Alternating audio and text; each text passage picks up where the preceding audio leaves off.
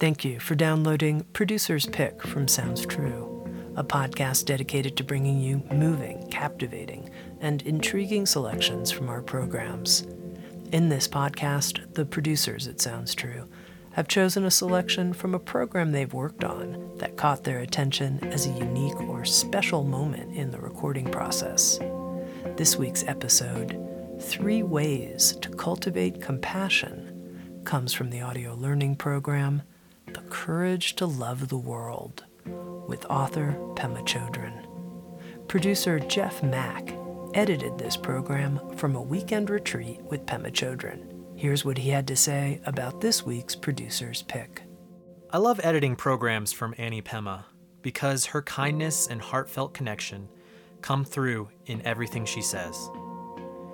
In this wonderful program, The Courage to Love the World, Pema Chödrön explores how, through Tonglen meditation, we can cultivate compassion, strength, and joy that can benefit us and the whole world. In this selection I have chosen for you this week, Pema shares 3 paths or ways of cultivating compassion. In what she describes as education of the heart, she stresses that we must bring others along with us as we develop our compassion. This is a beautiful way to look at things in the world. Everyone experiences pain and suffering and joy. They are universal. In this practice, we can bring others along with us and develop the courage to love the world. I loved editing this program with Pema Chödrön, and I hope you enjoyed this selection. You can download The Courage to Love the World at SoundsTrue.com. And now our Producer's Pick, 3 Ways to Cultivate Compassion with Pema Chödrön.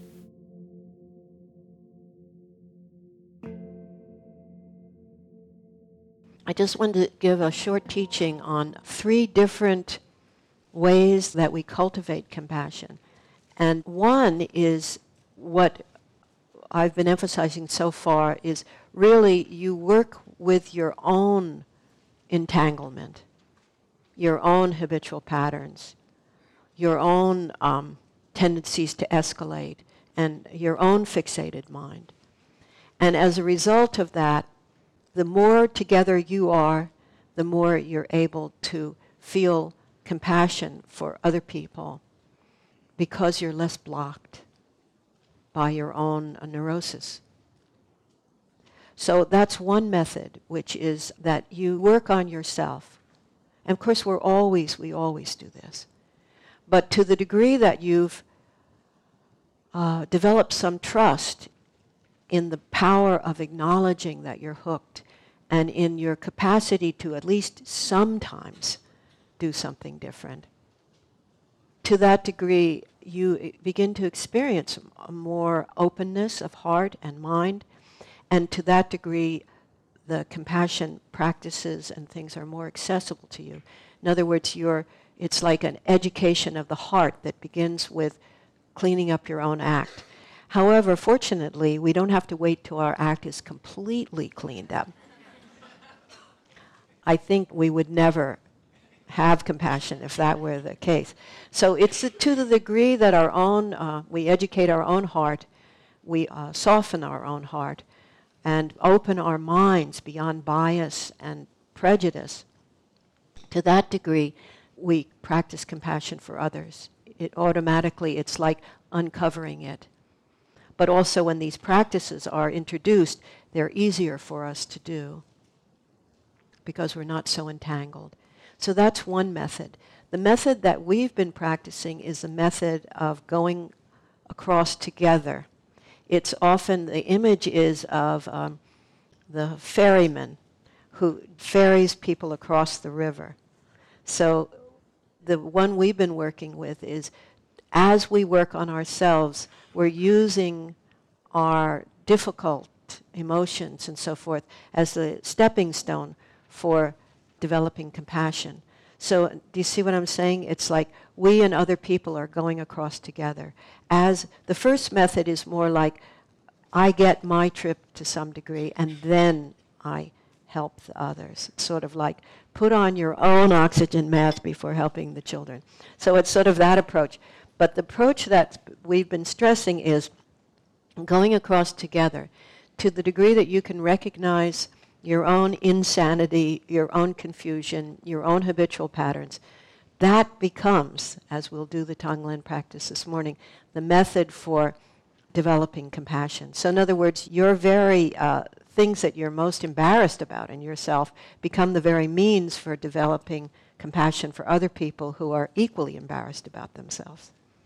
It's compassion based on our sameness and willing to acknowledge that when I feel fear, there are hundreds of thousands of millions of billions of people all over the earth feeling fear. And the fear I feel is exactly the fear that they fear. My storylines are different, what triggered it is different, but the feeling of fear as is the feeling of anger, the feeling of love, the feeling of jealousy. These are archetypal feelings that it's like they say if you have 1,000 bowls of sugar and you just dampen your finger and put it into one, you get the taste of all the bowls of sugar.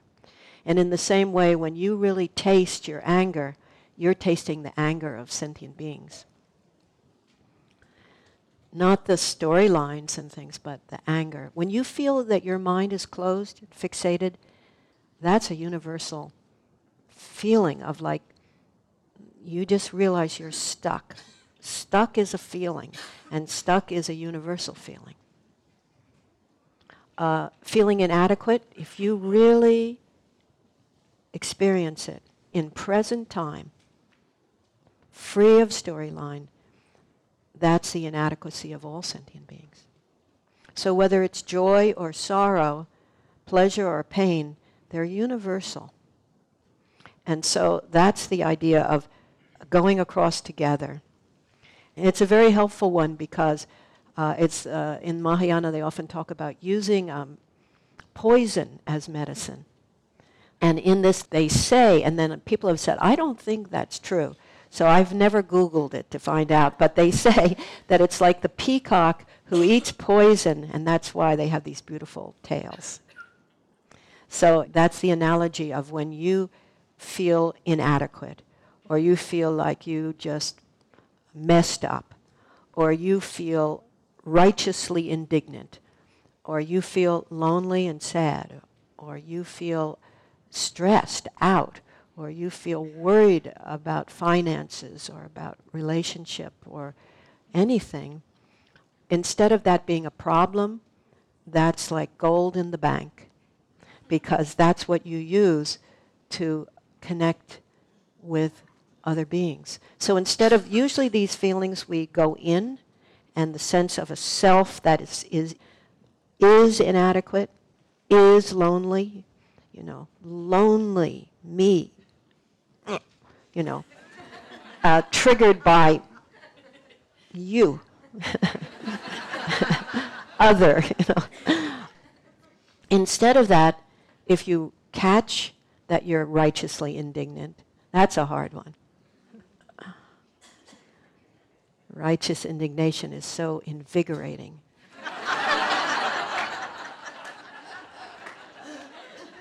But if you let go of the storyline and just connect with the rawness of the feeling, the underlying energy of it, then it becomes the means for, instead of going in, going out and realizing that this is what you're feeling, so many people are feeling. And then there's a third type of compassion, or third way you can practice compassion. And this is, the reason I'm even giving this teaching is because this third one is the one that everyone thinks they should be doing. And this is where you put others ahead of yourself. Their well-being is more important than your own. In the image of the ferry going across on the boat together, the image is other human beings are as equal, as worthy of love and attention or compassion as you are. You're equally worthy. But then there is this other stage of where you put others before yourself.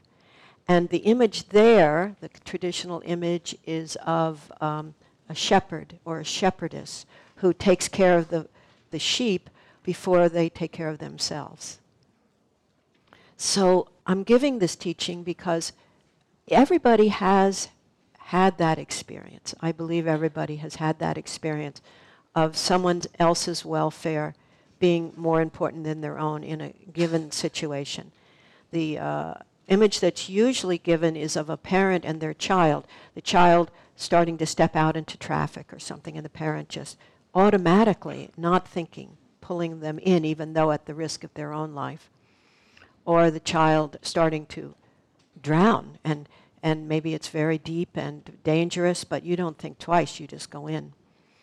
And so there are moments where everyone has had this experience, either at a real heroic level or just this thing where you, when you go through a toll booth, you give the money for the next person who comes along.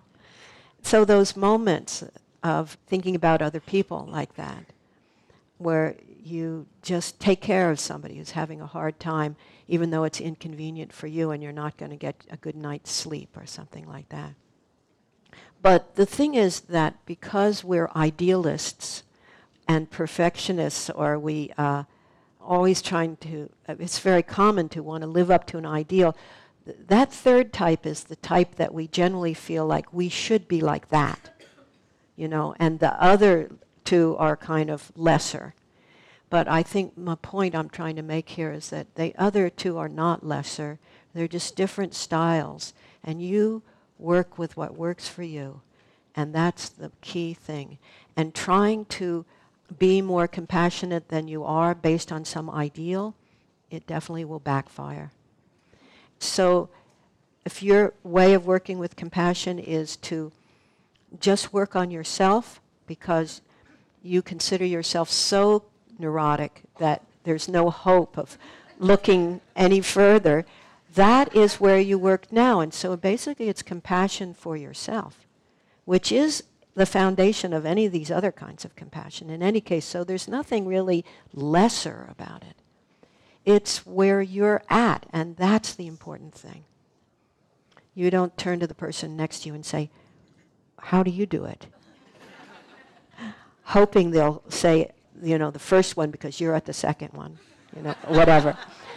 But, or maybe what we're doing in this session right now is actually at some times completely doable for you.